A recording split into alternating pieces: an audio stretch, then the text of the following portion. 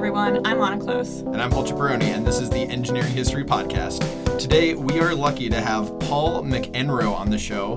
Paul was on the team at IBM that invented and popularized the use of the barcode, a story which he documents in a new book, which we've both read, that we're both giant fans of, called The Barcode. Paul, thank you for being on the show. My pleasure. I'm very happy to be here. Awesome. Cool. Well, why don't we just jump right into it then? Okay. So, Paul, I have a question for you. Can you give a brief introduction of who you are and why you wrote the book? Sure. I'm an engineer. I'm 86 years old, so I'm at the end of that career. I grew up in Dayton, Ohio. And went to school there, had a modest upbringing, and after college went to work at IBM in California. My father had convinced me to go west, young man, go west, which he had been told by Horace Greeley years ago. And so I joined up with IBM, and I did research and engineering research in their laboratory in San Jose, California for about 9 years. And I was going to Stanford. I actually had done graduate school engineering at Purdue after University of Dayton undergraduate, and then I enrolled at Stanford, and I was going to Stanford the whole 9 years. I was working at IBM on a part-time basis, and then I was approached by IBM to start them in a new business. And I can tell you a little story about that if you wish. But anyway, I was approached by them to start them in a new business, and I got to pick the business. And I can tell you how and why that happened if you'd like. And it happened to be point of sale that I picked, and that's how I got into all of this. A little different story than the typical startup deal with venture capital and so on.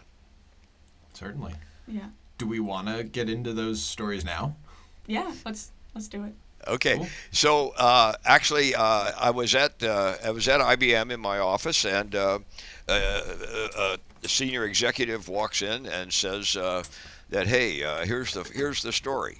And he says, Frank Carey, who was the CEO and president of IBM at the time, IBM, the biggest company in the world from the point of view of profit and value of stock and so on and so forth, and very giant company, 23 laboratories around the world, and so on and so forth.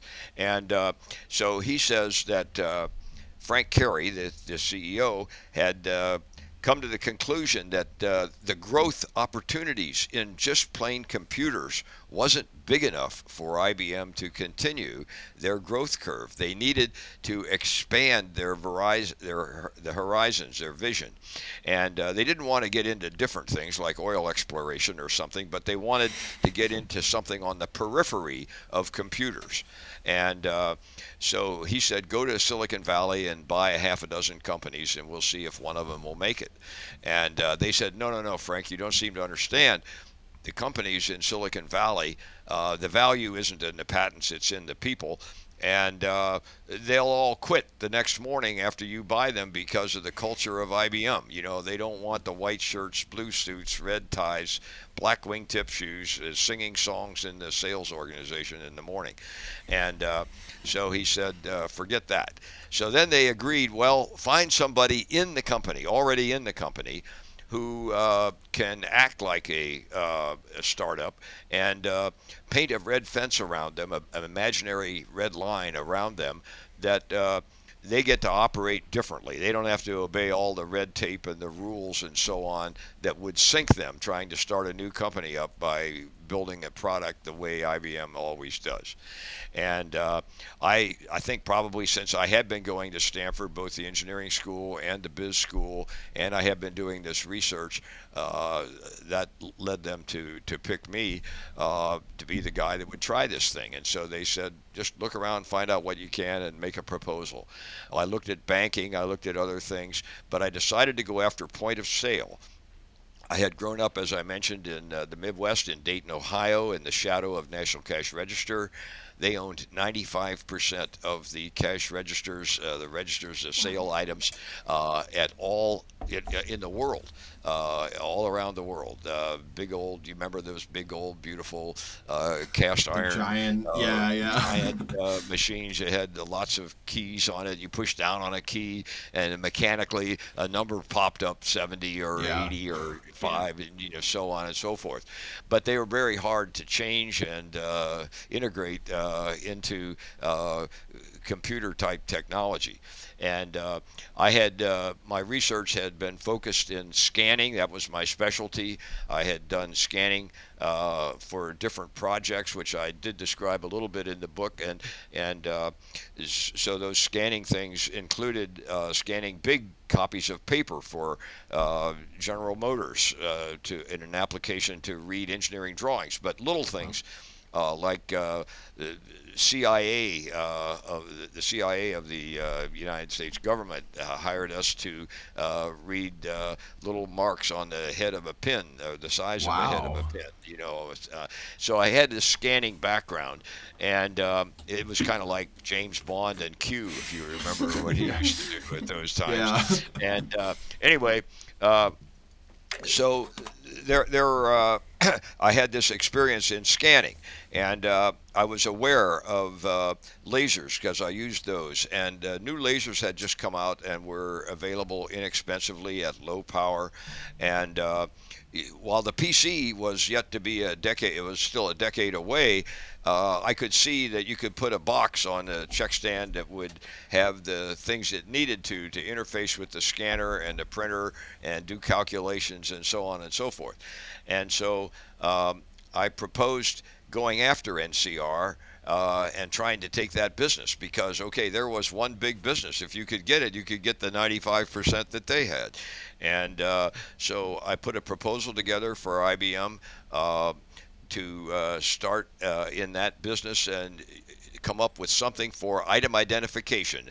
And the Supermarket Institute and retail stores had both said they wanted something so that they could identify items. Some mark, some type of a thing that you could put on a package of cereal or a can of soup, or in retail stores, dresses or shirts or whatever.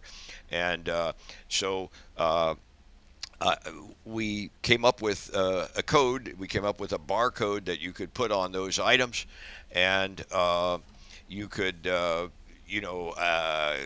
get a number. You could put the number in your computer. You could look up the number, and the number would tell you anything you wanted to put in next to it about the item. Who, if it was fashion merchandising, who was the designer? What color was it? What size was it? If it's olives in the store, what size are they, and everything. And so we knew we could do that.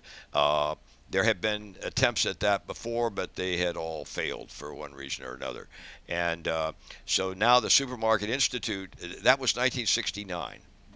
And the Supermarket Institute had came out with a committee, formed a committee to identify and specify exactly what they wanted in 1970.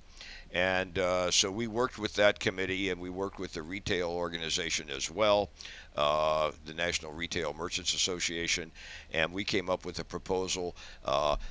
They formally asked in 1970, about a year after we started, for formal propositions from companies. 14 companies replied. 7 of them were written up in Business Week in 1973 when the committee made a selection, and fortunately they selected our code and the bars and everything, and it became the Universal Product Code. And by the way, they were smart enough to put it in, say that if you submitted a code to be selected, you had to put it in the public domain. So Yeah. nobody was going to become the Bill Gates of the world at that time. Right. Of course, Bill hadn't come yet, but that was another 15 years. But anyway, they didn't want to make anybody the richest person in the world. Fine to make a profit on products that you sell to supermarkets and retail stores and scanners and so on, but not any royalties on a code. So anyway, we submitted our code. It was selected, and at that point, which 50 years ago this year, uh, Wow. we kind of saw this is going to go big, and it did. That's amazing. Yeah, one of the when you mentioned kind of walling off that one section of IBM, one of the things that came to my mind, especially as like someone, we both live in San Francisco. We're kind of in sort of the ethos of the Silicon Valley is like we're like the sort of innovation you're talking about. I was surprised by that could even happen in a company like IBM. And then when you say the red tape, it reminds me a lot of something like Skunk Works, maybe at like Yeah. Lockheed or something, right? Yeah. I actually mentioned the Skunk Works in my book.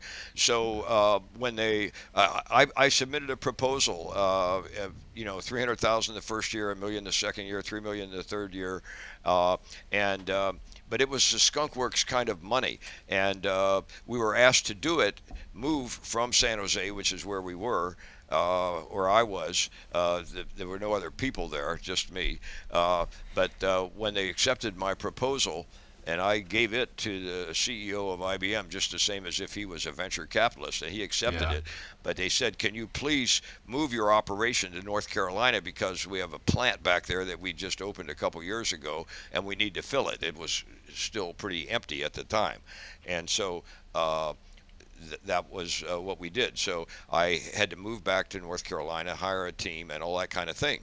And I didn't want to build it in the big fancy building that they had out in the Research Triangle Park. I went Right. to the back roads of Raleigh and leased a old brick factory building. Wow. And it was nice size and so on and so forth, and that's where we did the development. I say in the book, it wasn't quite like a Lockheed Skunk Works or an HP garage, but it was not like IBM either. It was, a little a brick building. It was a pretty good sized building, but it was nothing fancy, and it was right in the middle of downtown, right off the freeway. Yeah, those are always kind of my favorite conditions. And Anna, I know I'm Yeah. jumping around in the notes here a little bit, but I do think that kind of ties into a later question I kind of had, which was about like maybe you could talk a little bit more about where that existed on a scale between like you mentioned the post office had at one point contracted, but then they ran out of money, and so it seemed like that wasn't a high innovation place. On the other hand, it wasn't exactly Silicon Valley. Maybe you could talk about like sort of. It seemed like reading the book, it seemed like funding was by no means certain throughout this process. Yeah, that's right. It wasn't. Yeah, we started at IBM, and the innovation in IBM at the time was really an engineering thing. It wasn't really CEOs talking about how do we make innovation, how do we get an innovative atmosphere. That really wasn't a part of the conversation like it is today. But what in IBM they did have. Uh, Laboratories. As I said, I think there were 23 of them around the world at that time, and most of those in the United States, but they were scattered throughout the entire world, and they were all run by engineers. And those engineers reported up to division presidents, and the uh, the CEOs of the company were typically salespeople or financial people, but they did hire successful engineering and engineering managers, and that was very innovative. And they did, they appreciated things like skunkworks and all that kind of stuff. So the big laboratories where the products that we were selling, that was one thing. But I was in an advanced system development division, which our goal was to look at products that could be, but were not able to be developed because there was like one thing missing. Like if, for example, you could imagine a whole car, but you didn't have an engine. So, Right. we would then work on the engine. I mean, that's just a simple way of saying Sure. it. But try to define an application where something was missing. And you know, what we that's what we did, and that's why for the post office the application was what was missing was what are you going to put on the envelope. Okay, well, what we came up with to put on the envelope was just numbers, and then we would scan them and read them like in OCR code. We did a thing that you'd probably be interested in. I talk about this in the book too. We did a deal with a bank. It was actually Lloyd's Bank of London, and we made a proposal to them to put a magnetic stripe on a credit card. And we did. We put the magnetic stripe on the credit card, and they tested it for 6 months and tried it out all over England. And the bottom line was they came back and said they were convinced that nobody would ever replace cash money for a credit card with a stripe on it, so they killed the project. Yeah. Yeah, But really I like got the that part. advantage of having learned how to put a stripe with a magnetic code on a credit card. And later, Yeah. you might be familiar with Bay Area Rapid Transit, BART. Oh yeah. Okay, Oh Yeah. yeah. so in the 19 earlier 60s, the thing on the credit card thing that was about 1963-4 that we did that 63, 64, 65, and just about that same time we did the Bay Area Rapid Transit thing. We put a magnetic stripe, a code, a very similar code to the one we picked later for supermarket and retail on a little machine that we put in next to Bart, and you walked in, you put your money in, and it gave you a little piece of paper with a magnetic stripe on it. You stuck that in the machine, and that worked in Bart for 30 or 40 years. I'm not even sure it's not still there. And Yeah. if you've ridden Bart lately, I don't know, do you get a little card with a mag stripe on it? That's the machine we built in the 60s That's for amazing. Bart. They definitely still have paper tickets for sure. Yeah. And that machine looks like it could still be the same machine. Yeah, I bet you Actually. it's the same machine we put in. Yeah, That's amazing. yeah. That's so cool. Um, so I have a question. I noticed in the book, this was really interesting to me for a couple of reasons, but in the book, it goes over some political hardships that the barcode product and scanners faced. And I wanted to ask, how was it transitioning from an engineer and manager to basically a lobbyist? It was a shock. Yeah, I mean, we really found out about that sort of early on, but at our first store opening, I sent my team up.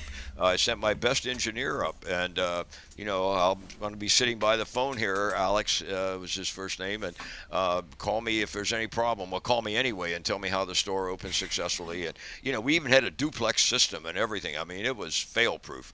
And he called and he said, "Yeah, sorry, Paul, store couldn't open." What? And it turns out he said, "Yeah, no, the system works fine. There's a picket line outside, and people can't cross the picket line, so we've got a social problem here." And so labor unions had raised the issue that the prices were taken off the merchandise, and that was the biggest concern. There were also concerns about laser safety. And I saw that coming, and the IBM lawyers told me early on, "There's no way you can come out with a product with a laser in it and put it in a supermarket, blah blah blah." But bottom line was, I had to go buy monkeys from Africa, send them to the biggest research organization in the country, which was Stanford Research Institute, and they did all kinds of basic research to prove, and it proved that the light from such a low-powered laser would be of no problem. And so we did that. But then this price on the merchandise thing got to be a real issue. 18 states passed laws that restricted the use of scanners in supermarkets. It said if you had a scanner in your supermarket, you had to put the price on every item in the supermarket, but only if you had a scanner. And of course, that took away one of the biggest premiums that companies got for not for buying the scanner in the first place. Namely, you don't have to put the price on every item and change it every time the price changes, and so on. So that was a real shock, and I did not see that coming, and it was very hard to deal with. But I did. I traveled around the country as a lobbyist for quite a while. One of the trips was to Montreal, Quebec, when the Canadian government was coming into a Steinway store up there, and the Canadian government official was interviewing customers leaving the test store, and prices had been removed. And he stopped this little old lady with her cane as she was pushing her cart out of the store and said, "Are you upset, ma'am, about the fact there are no prices in this store?" "Oh no, I love it," she said. And he said, "Why?" And she pulled out her check slip, and she had this big long check slip, and it showed, Wheaties 47 cents, Campbell's soup 27 cents, and so on. Whereas before it just said 27 cents or 37.50 or whatever, but there was nothing to identify what was that price. They just got all the prices listed one right after the other, like 100 numbers up and down the slip, and you had no idea which one was which. And so she said, now with this slip, I just walk down the street to the next supermarket and I can compare the prices, and I can see that the large Wheaties here cost me so much, and on the price at that store, they're a different price. I can see where it's best to shop. So I can do comparison price shopping, which I never could do before. Well, that was the last problem we ever heard from the Canadian government. They just went away.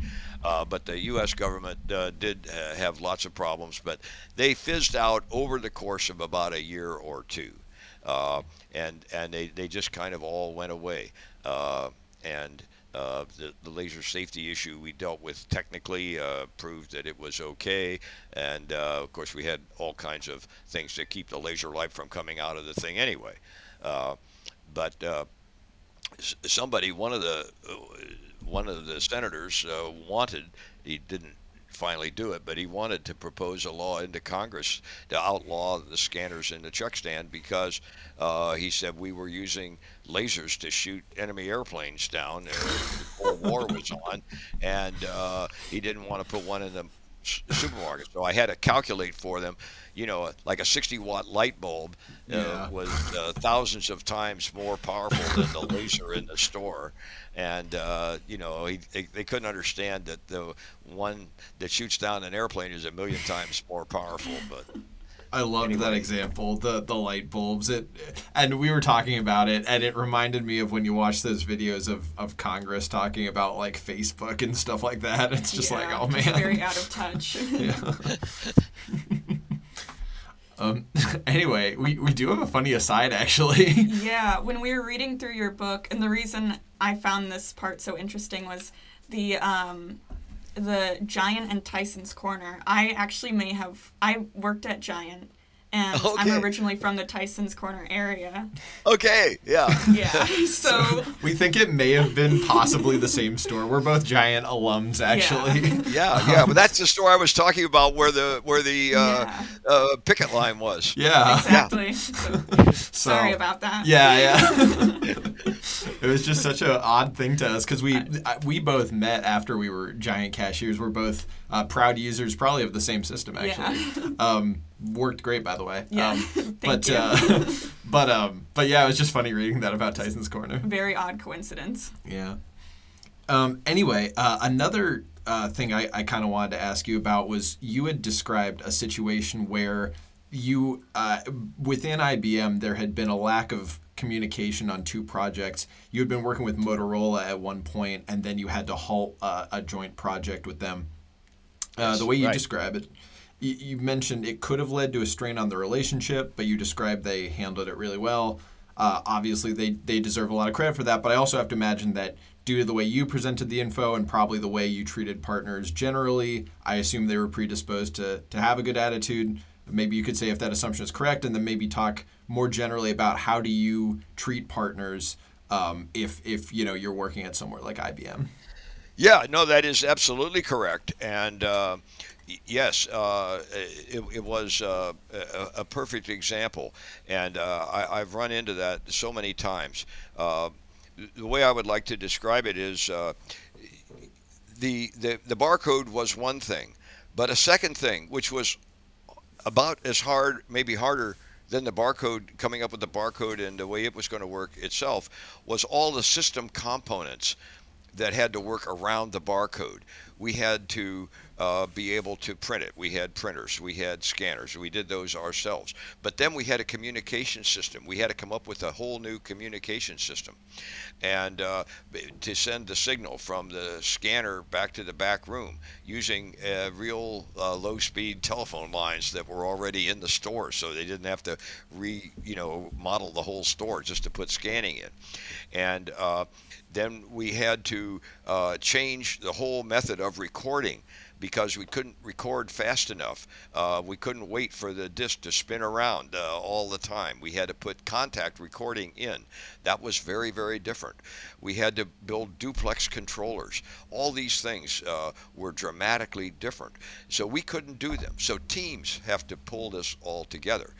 And so teams were very important. Well, where do you get teams? You have some ability to do that in your own site, but I had to go to different sites. So now it comes into play about, well, what about all the partners that you've had in the past? So a previous project that we had done, we worked on magnetics, and I have worked closely with the magnetic people out in San Jose, and so they were very helpful. Now I call them back up, and guess what? They want to work with me again, and but they had no time. But they had transferred the technology so that because they were so busy to England, so that sent me to England. I go to England, and now they're wanting to partner with me, and that's where they built that for us. I came back to San Jose, and they built the duplex thing for us. We did all the invention of the scanner, but we couldn't manufacture it because we didn't have the right facilities. So we went to Rochester, Minnesota, and got the people to do that there. So I think it's extremely important when you're working with partners, treat them all like you'd like to be treated. And don't worry about extraneous things. Just be honest and straightforward and take the time to explain how you're feeling and why you're making your decision. And when I went out there to Motorola, I thought, yeah, they might just line me up and shoot me, but because it was a big deal, but it was innocent. We were innocent. We didn't intend to do anything bad to them, but they had bought property and filled a factory with people to build things that we all of a sudden were now going to be in competition with them on because a different part of our very big company started doing a different thing and we didn't know about it. So I just went into the boardroom there and explained it to him. And by the way, I found out about it one afternoon, and the next morning I was on the plane. So no time passed, and I was able to tell him that. We came here. We didn't do 16 analyses of something that took 6 months and come out and say, yeah, 6 months ago we learned this. No, we learned it yesterday, last night, and here I am today to tell you that we're sorry and, what can we do to make you whole and so on and so forth. And they were wonderful about it. And Bob Galvin, CEO of Motorola, was just amazing. And so teamwork is really key to innovation. Almost anything you do, you need teams, you need people either in your company or outside of it. And you never want to burn your bridges.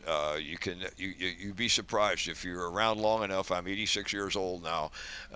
If you're around long enough, and you're in, particularly if you're in the technology business, sooner or later you're rubbing shoulders with really bright people. You're liable to rub shoulders with them again, and if they remember something positive from the first experience, they'll probably help you solve your next problem. For sure. Yeah. I think that's really great advice. I have a question about something we both noticed throughout the book. There's a list of a lot of technical innovations. Can you give folks a summary of the key ones that made the barcode successful when it was? Sure. We did the barcode. There's several things about it. There was a previous barcode that had been invented by a guy who was on my team, but just as a marketing guy later, and he had this bullseye code. And a bullseye code, if you have a set of concentric circles, they're no different whether they're oriented one way or you rotate it 90 degrees. It looks the same.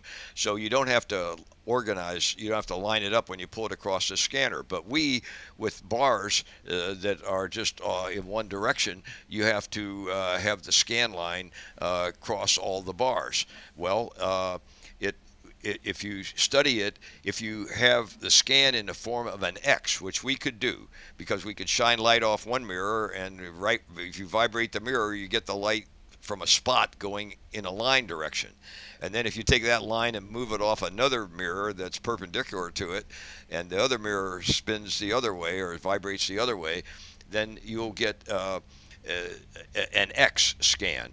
But the X scan will only go through all of the bars if the bars are twice, or if the bars are higher than they are wide.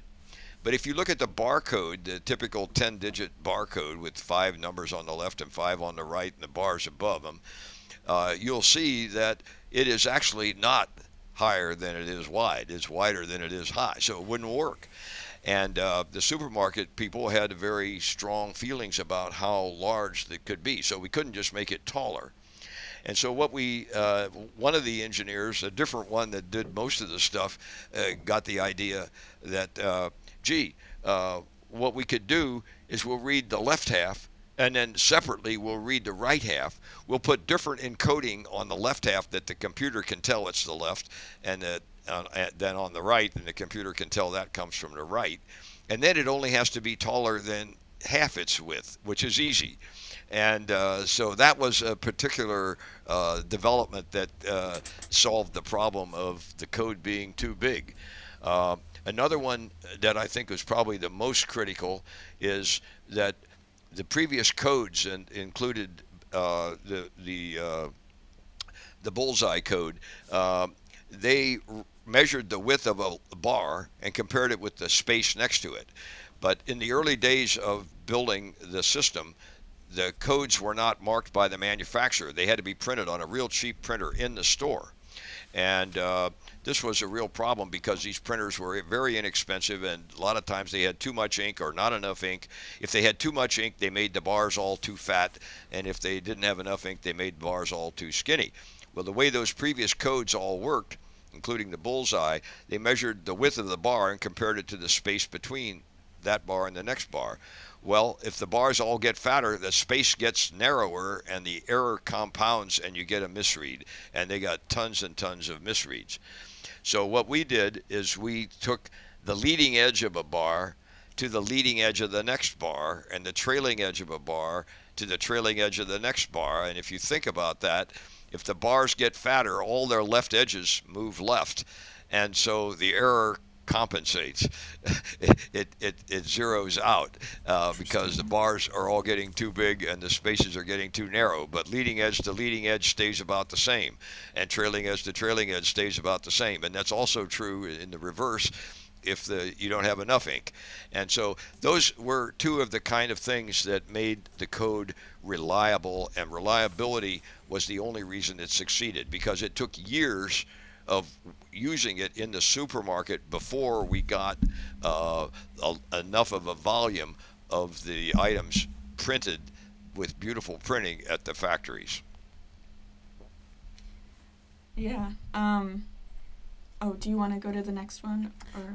I think we kind of talked about this previously about the funding conditions, but I know you had another one about the keyboards. Yes, this was another part of the book I think we both found really interesting, and it was towards the end. You mentioned your troubleshooting of the keyboard failures and a possible mention of having to pull an all-nighter. How did you come to the conclusion that you did about the keyboard failures? Yeah, the keyboard. It was keyboard F, as it is called. And by the way, you can still buy that keyboard. Wow. Even though it's 50 years ago today. They're prized. You can buy them on eBay. There are people that still have them because they have. I had put in the book, I don't recall the number now, millions and millions and millions of keystrokes before failure. Yeah. But I was on vacation, not a vacation, but just overnight with my kids at amusement park in Virginia, and King's got this Dominion, phone yeah. call. Yeah, King's Dominion, yeah. So I got this phone call that our keyboard was failing badly in product tests. So pack up the kids, head home, go out there, and the next night was the all-nighter. And what we're finding is that we have these keyboards, and by the way, this was the keyboard for the first PC, the first IBM PC. That's what it was for. This is I had, in the meantime, after I did the barcode for IBM, gone off to headquarters for 4 years. Then I came back to Raleigh as the lab director. Now I'm the lab director, and so I still have the point of sale stuff, but I've got keyboards as well. So I'm doing keyboards. So anyway, so I'm out there and we're up all night, and they pick keyboard off the line and take it over to a testing machine, and it fails. And then they take it to another testing machine, and it's okay again. So that's the worst kind of failure, is Yeah. where you can't get it to repeat. You can't find out what's wrong. And I noticed that they were taking it from the line to the test facility on a cart that they rolled across the floor, and hard rubber tires and quite a bit of vibration. So I said, wait a minute, let's pick one, let's pick it up and carry it over. So anyway, we picked them up and carried them over, and they worked fine. And if we have one failing, if we picked it up and carried it to another tester, it still failed. But if we put it on a cart and rolled it to the second tester, it didn't fail. So there was something magic about the carts. Yeah. They were making them fail and making them quit. So we got thinking about that, and we finally figured out that the very minute particles of dust were collecting underneath the bottom of the key, and this was a capacitance coupling. And so for electrical engineers that understand, when one plate gets close to another plate, it works unless there's a little particle in there which causes a short circuit. And so all we did to fix it really was clean the room, have the employees wear white coats and gloves and so on and so forth, clean the environment, and we got rid of these little particles of dust, and that became the most reliable keyboard. And it had touch feel, which was amazing, because a touch typist could type Yeah. 150 words a minute on it, which you can't do with modern keyboards anymore, and that's why a lot of people still like it. So anyway, yeah. So that's how we figured that out. Was just sitting there thinking about, gee, what are we doing different that's causing this thing to fail, and why are the failures stopping and then failing again? Yeah.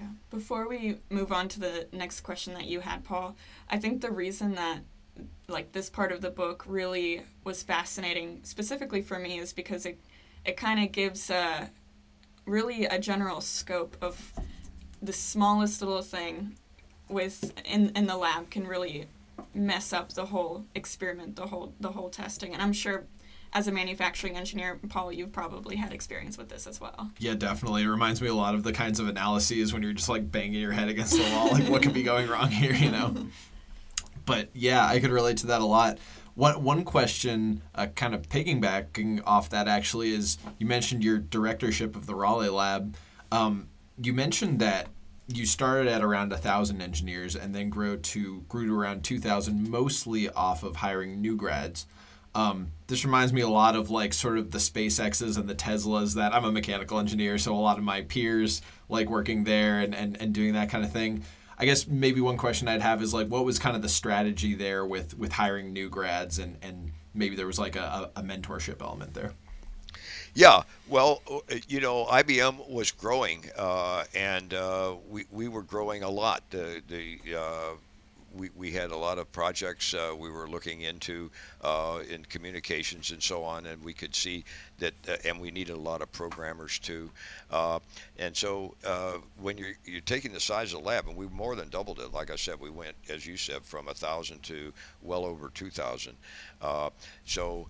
And what we were doing in IBM is we didn't have specialized recruiters. We sent our engineers out to the universities to tell them about specific job opportunities we had in a specific lab. So the Raleigh lab, we interviewed our own people. The San Jose lab, they interviewed their own people. And the other 21 labs, they interviewed their own people.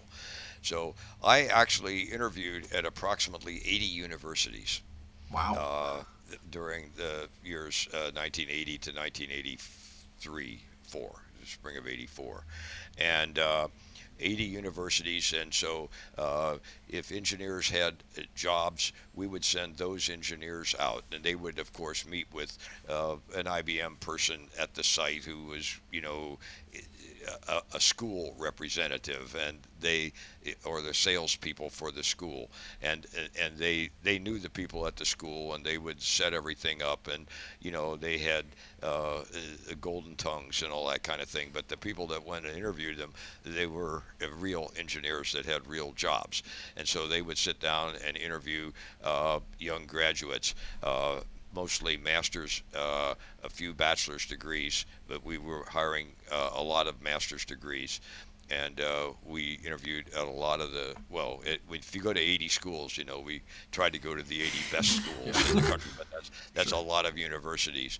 And we were very successful. We tried to pick the best employees, and fortunately, IBM had a very good reputation at that time, and we got a large percentage of acceptances, and it was we were hiring people. It was in the day when we were still hiring people for what was thought to be a career. Right. Not for a couple years. Yeah. And Yeah. we had major programs of education that they liked. If we got a bachelor's, we'd encourage them to go get a master's degree. We had programs for them. We would pay them. They could apply to go full time, or we would send them. Almost all of the labs in IBM are near major universities, and like San Jose and Stanford, Yeah. Sure. and every place where in North Carolina we had Duke, North Carolina State, and the University of North Carolina, all within 20 miles. So it went very well, and it was a little different era than it is today, because Certainly. Yeah. we never fired anybody or laid them off for lack of work. I Right. mean, you had to steal something to get fired from IBM, or something else like that. Yeah. So we That didn't want to does. make a mistake. We wanted to hire top quality people and treat them right.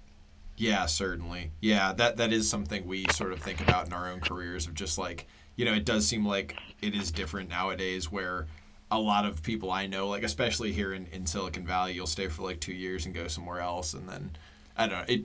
I guess it's just a different set of rules, but there's probably a loss there of some kind. Yeah.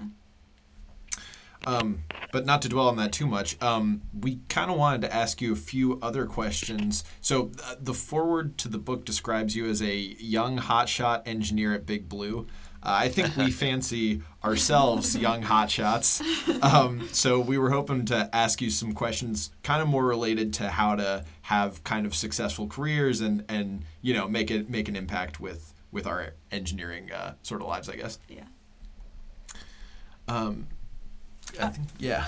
Yeah, so I wanted to ask, I noticed that there was a consistent theme throughout the book of being sort of in the right place at the right time, specifically for the barcode. So my question is, was there a sense for you that everything and everyone fit well together by coincidence or good timing? Or was it just that everyone was very smart and capable and willing to try new technology? I think it was more the latter. Okay, I yeah. mean, the people, were good people. I mean, IBM hired top-notch people. We always tried to hire the best, and most of the people had, I would say, half of the people had been in IBM longer than I had, maybe two-thirds. I Wow. had been there 9 years when I started. I Wow. think most of them were there 15 to 20 years. And there were quite a few that were older than I. And then, but I did pick some young people. I don't. I had the guy that there was a project in IBM to build a point of sale system 4 or 5 years before, and they hired a bright young guy out of school, and he had all these wild ideas. And I found out about him, and I went up and I begged him to come to Raleigh, and he was in the Rochester, Minnesota plant, and fortunately the snow helped me a lot, and he moved to Raleigh, and he was one of the key guys, and he was very much younger. He was only 2 or 3 years out of school, but very bright, knew all the new technologies and so on. So yeah, you have to select the people that you think are prepared to do your job both mentally and technically. I mean, with the right attitude as well as with the right knowledge. Uh, and but IBM was full of that. It was very good. Of course, Silicon Valley is full of it too. I mean, right now, I mean, I later on did work in Silicon Valley with Trilogy and so on and so forth, and geniuses walking around the halls all the time. And Yeah. so you just have to get them the right job and the right motivation and the right opportunity. And if you pose the right question, you'll get the right answer. So, yeah, I was very fortunate that IBM was a field of resource of real talent, and you just have to let them do their thing, not interfere with it, and keep them working toward the goal that you need. Yeah, so it sounds like Silicon Valley is the place to be for young engineers. I think it's a great place to be. There are other places around the country that are getting that way. When I was there, the other place was pretty much Boston. Yeah. Yeah. That was a real hot place. And I was actually on committees for IBM to help them decide where to put new laboratories. And the places that we looked at were Boulder, Colorado, Tucson, Arizona, uh, Nice. and Austin, Texas. And and that's where we put the Motorola thing. And so, actually, Austin and Raleigh, Research Triangle Park, are hot shot places today. I think Yeah. new, they're trying to become new Silicon Valleys. Absolutely. Yeah, Yeah. and we personally both love Boulder, Austin. We haven't been to And Tucson, but Boston as well. Yeah. yeah, and Boston as well. Yeah. We were actually debating about whether to move to San Francisco or Austin or Yeah. Boston. So that's good to hear that those are all technical Yeah. hubs as well. Yeah. I do have a quick follow up question. How do we as young engineers market ourselves so that we can meet other capable engineers and develop mentorships? Yeah, well, you'll run into numerous ones in your business workings, but to expand that, I think it's good to go to conventions and things like that. I mean, I did a lot of that. I hosted conventions for the IEEE, and we went to a lot of conventions and walked around looking at the products that everybody had and getting familiar with it. Maybe it's not as important today from the point of view of learning about the technology because you got all the social media and the PCs and the internet to learn about those things in a way that we didn't. If we were going to see the next thing, there was no internet. You went to WestCon, Right. which is Western, electronics show, and so on. And you learned about a lot of stuff, but you met people there and you sat down with them and you talked to them and you had lunch with them and you heard them give a speech, and then you went up and you talked to them afterwards. And so you get a little bit more out of that in a different sense than you do sitting at your computer and looking up what somebody else put on the internet. But I think if you do more of that kind of stuff, involve yourself in engineering societies and communicate with them and get to know other people, and I think all that is very valuable. I uh, I often said that one of the most important things I studied in school, and school may have even been more important in my day than it is now because, again, of the internet, because now you can learn lots training yourself and so on the internet that wasn't available. We had to go in the middle of the night to the library or to the computer lab because you could only get computer time at 1 in the morning. But it's different now. But all those things are so critical. Yeah, I definitely agree. Getting out there, meeting new people at conventions is a very big part of, from my experience, expanding my engineering horizons. Uh, I do have another question. What aspects of working with a team are most important for young engineers to understand? Well, I think you know get to have a good realization of what you can do the best and what you're not the best at. And then, when you meet up with other people, kind of make those judgments without overt questions and so on about them.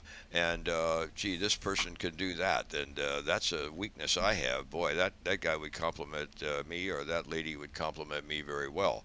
And get a, I think. Internet or schooling or whatever, you need to have a really good understanding. If you're going to focus on a problem area, you need to have a good understanding of the technologies that solve problems in that area, and then you want to meet other people that have done things in that area and get to know them.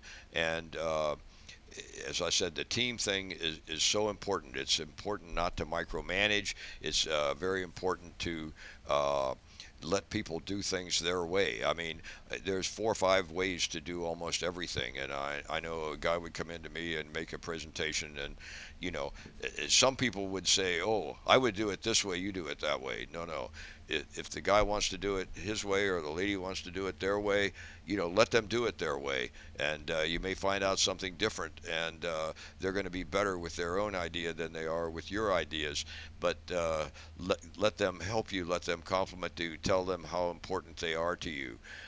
One thing I learned from a guy, uh, uh, an engineering friend of mine who is actually the guy that walked in the room and offered me this proposition in the first place. His name was Jack Keeler, and he was the only engineer that ever rose to the level of management that he did. He became the president of IBM. And one unique thing I can tell you about the guy is whenever I was in a meeting with him or having lunch with him or anything, uh, if you brought up somebody's name and he had worked with that person or as a team member or under him or over him, he would have something super positive to say about that person. He would say, yeah, he's the best at this, or she is fantastic at that, and so on and so forth. And so you just got the feeling that his whole march through the world was recognizing the talents of other people and how, it complemented his problems. And that's just the way he was. And like I said, he's the only engineer that ever became the president of IBM, uh, and I'm sure he's the only one that ever will be. um, I have a question that's probably kind of related to sort of relating to people to maybe in that way, which is especially as young engineers, I think Anna and I are both quite technical. And so at least for me, when I go and let's say I'm in a situation like you where I have some knowledge about the way I think a project should be run, or at least I want to give that suggestion, or maybe even I need to convince someone that we should continue this project at all. I guess maybe do you have any kind of tips or advice for like how I would communicate that, or just generally how young engineers can recognize that they don't have all the experience, but also sort of convey their viewpoint in a way that's still respectful. Yeah, so I think start from your strength. So your strength is going to be your specific technical knowledge of that and the problem, and people who are going to work with you and or give you money or support to do the thing aren't going to understand the gory detail of it. So the first thing you do is you describe to them how it's going to work and how you feel about it, and you give them an honest opinion about the risks. This could go wrong, but then I would solve that by going here, and that would go wrong, but I'd solve it by going there. Explain the thing to senior people and people with money in a way that they can understand it. Get it in non-super technical terms, and but let your emotion come out. Let them see what your feelings are about it. That this has a real high chance of success, and I'm really excited about this, but I'm worried about that. Those kind of things, the feeling issue, are very important. And if you can sort of train yourself to talk most effectively to your audience, Uh, I often say that one of the best things I ever studied in college and in high school was not engineering, but I was on the debate team in high school and in college. And in college, I was a captain of the debate team. We traveled around and debated schools like they play football games, only we did debates. We debated at Dayton, a little school, but we debated Harvard and Virginia and other major schools. And you learn by doing that. And by the way, I was the only engineer I ever ran into who was on a debate team. Everybody else Yeah. was pre-law or Sure. one of those things.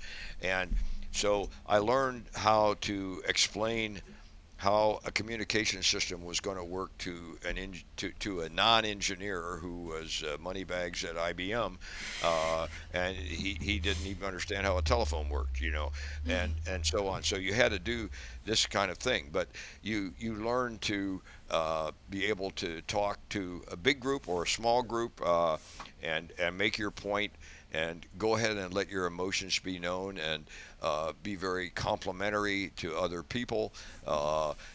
Somebody shows you something that's very impressive, you tell them how impressive you are. I think it's easier for old guys like me to do that than for young people because we just have age. But as I think I might have said, I'm 86 years old, so it's a long time. But that's what I would do. Talk and bring out, make sure that they understand your technical depth in the topic that you're talking about, and become deep in your topic. If you got to go talk to somebody about it, go study all the sides of it, not just what you want to say, but in case he asks questions that take you off to the left or the right, that you can go to the left and the right and answer. Technical questions are really, very importantly dealt with, and but let him know about your emotions and your feeling, and what kind of people you need to help you, and what kind of team, and what are the various things you need to happen with your program to make it a success. Great. Yeah, I think that really answers it really comprehensively. Yeah.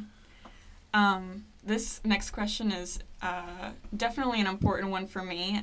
As someone who's early in their engineering career, I often feel, and I'm sure many other young engineers feel this way as well, a bit out of place at work, or like a feeling of not belonging, like almost like imposter syndrome, if you will. And there is mention in your book early on in your career at IBM that you had a similar feeling of imposter syndrome, and I just wanted to ask, how did you overcome this, or did it get better over time? Yeah, actually, that's kind of been a feeling that's been with me my whole life. Actually, yeah, it's right. I mean, a lot of times you hear great speakers say they even get nervous when they speak. They have trouble. I mean, how am I going to say this right? I mean, I've read a lot of Winston Churchill. And I mean, I think he gave some of the best speeches and quotes that have ever been given. But one of the reasons he did was he was worried about it, and he thought Right. a lot about it. When he said, we'll attack him on the beaches and in the streets, and he wrote that down, and again and again and again. I don't know how much time he spent figuring out what one sentence would be, but okay, we're still repeating the sentence now. And so I think that it's a very good thing to feel like, oh, gee, how am I going to get the right answer to this? You got to worry about this. I mean, if I go take a test, I don't want to fail. I don't even want to get an answer wrong. I mean, I don't even want to go down to the DMV and take a test and get one of them wrong. And so I study too hard, but it's just the way it is. So I kind of think if you have that feeling, you might be a real success because you really don't want to do thing half baked. You want to pay the gory, detailed attention and get it right. And so I kind of like that idea, and I mean, I still think about that. If I'm going to make a phone call and I think it's kind of important, uh, I'll pull out a pad of paper and make some notes about what I'm going to say. If I'm asked to speak at a meeting of any type, a social meeting, a public meeting, or anything, uh, I'll sit for a minute and think, okay, I'm going to say A, B, and C. I think that's a good thing. Uh, and don't think it's unusual that you're wondering about it. I think that the more concern you have about doing a good job and doing your homework, it just requires a lot of work. You have to work hard. Most of the inventors of the world have said it's more sweat than thought. Well, not for nothing, but we have tons of notes for this podcast.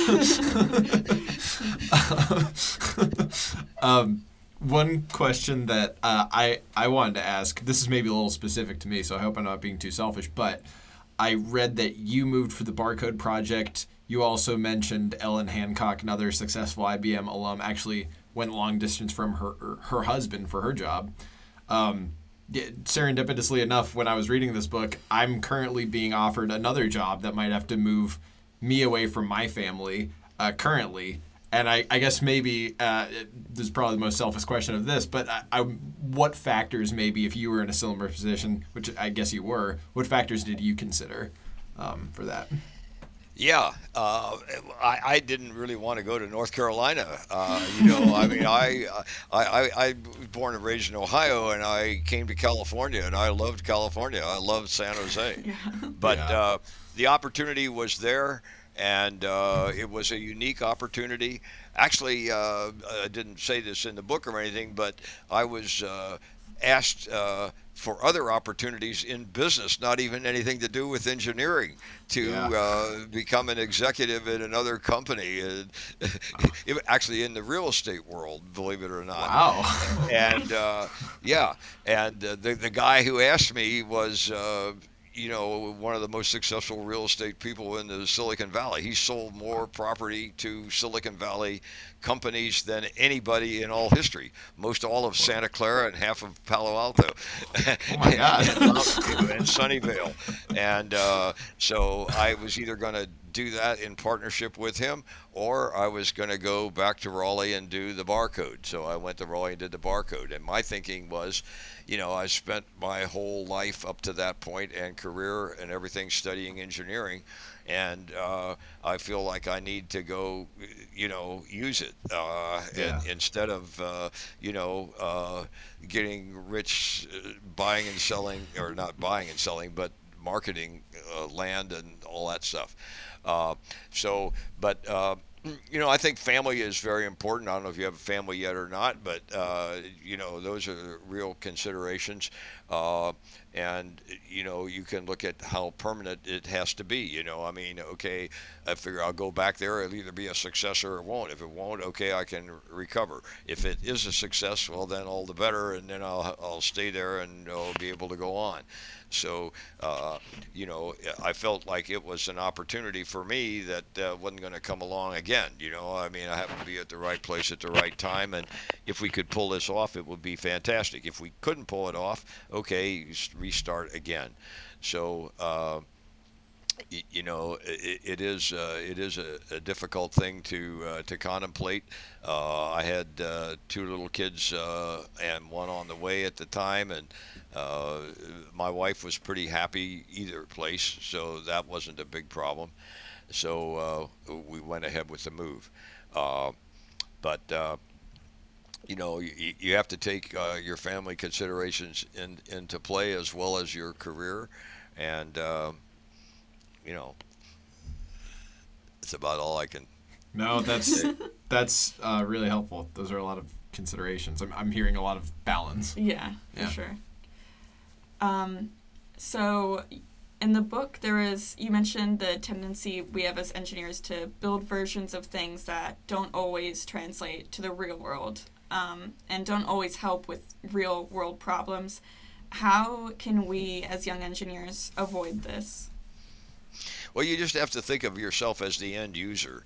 You have to think of, okay, what's this really going to do? What does the customer really need? I mean, there's so many people, the technical people have a tendency to think, oh, this would be fantastic, but who's going to use it, and how hard is it to be? How hard is it going to be to use, and how many people are going to really need it? And after look around at technologies and other technologies that are going to happen, and by the time you get this out in the market, is there still going to be a need for it, or is there something else that's going to come into play that takes away that the need for that thing?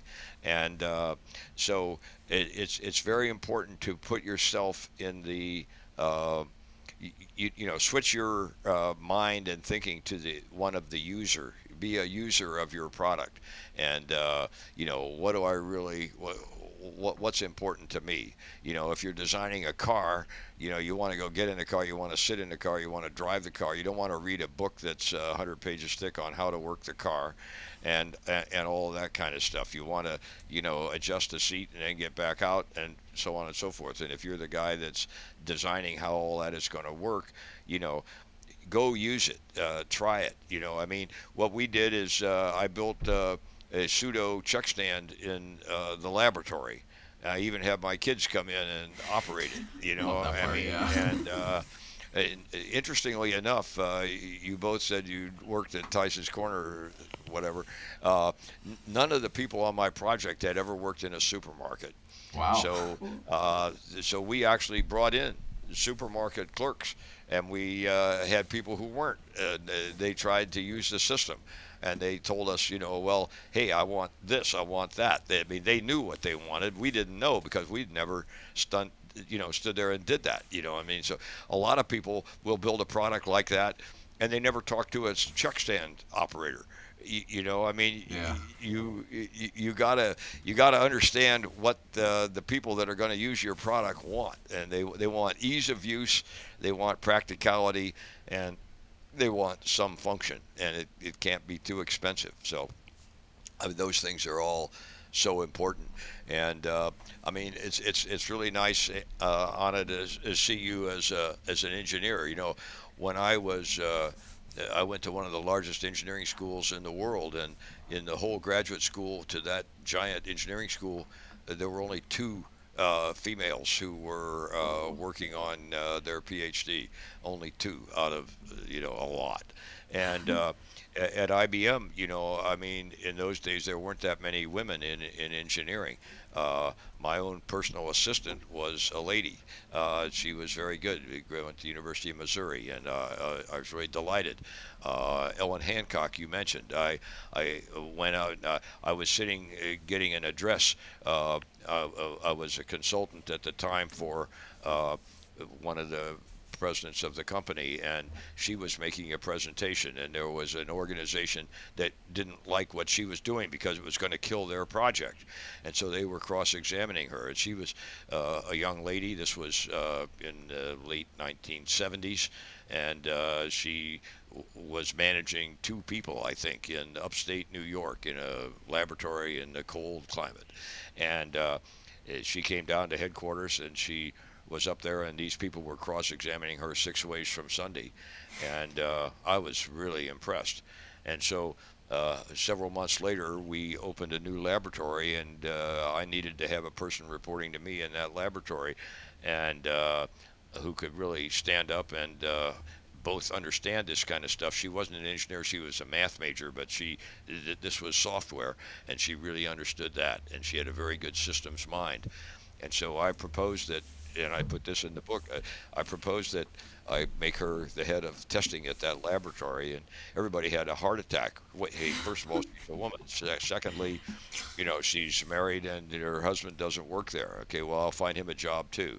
And then, thirdly, she's only a first level manager, and you want to give her a job as a third and is soon going to be a fourth level manager, and so on and so forth. And but anyway, my boss was really supportive. He said, if you feel that way, I'm going to be behind you.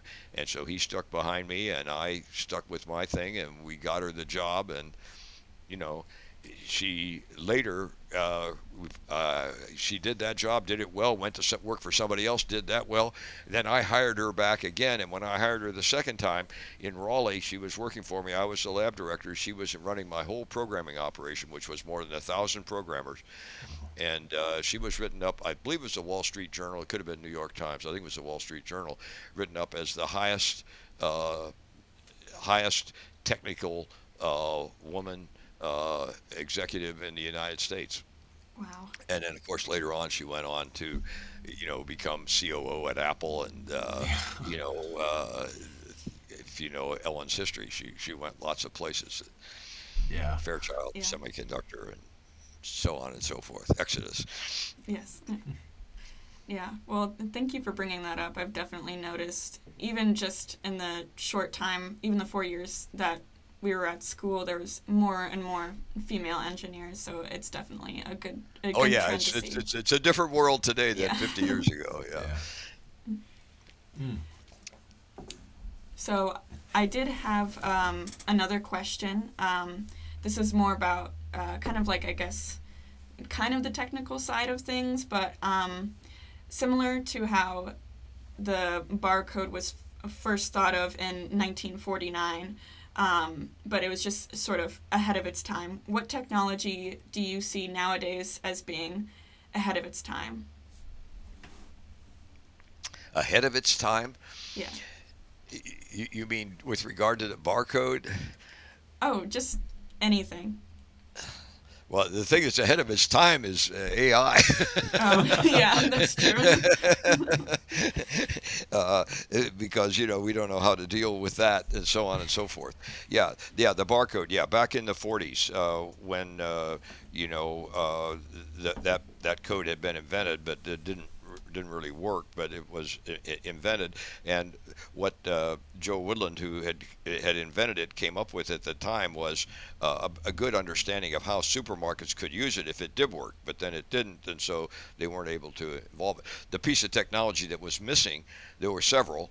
I talked about some of them because the code didn't have the basic capability to be read well, even with lasers. But without a laser, it couldn't be read at all. They didn't have a laser back then to start with, and they didn't have the rest of the communications things that we had.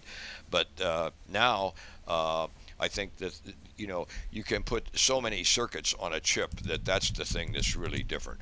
For example, in the barcode, we put the first integrated circuit in IBM went in the barcode point of sale terminal. And we had that designed, and we achieved lower cost than you could have individually putting those things in. And we had a whopping capability, and I had to send engineers off especially to stay for months and learn how to set up an integrated circuit, how to design it at our special laboratories in IBM that only did integrated circuit semiconductors. And so they did that, and we achieved a whopping 300 circuits per chip. Wow. 300, not 300 million, 300.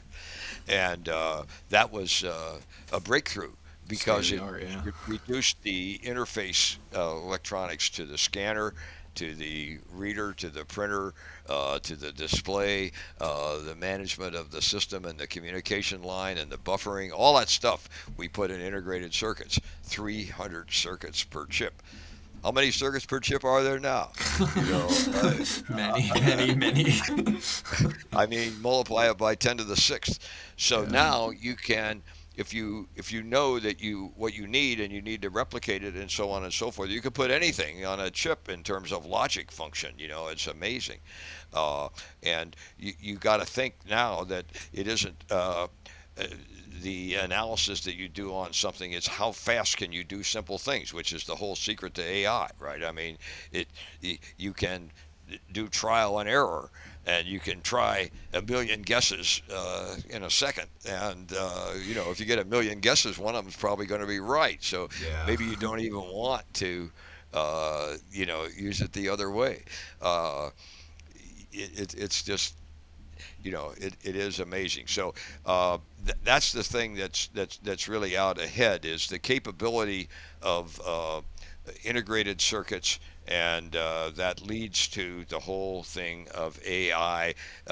With the integrated circuits, let you make so many computations and so many guesses so early on that you have to think differently about how you solve problems. You have to think very differently about it.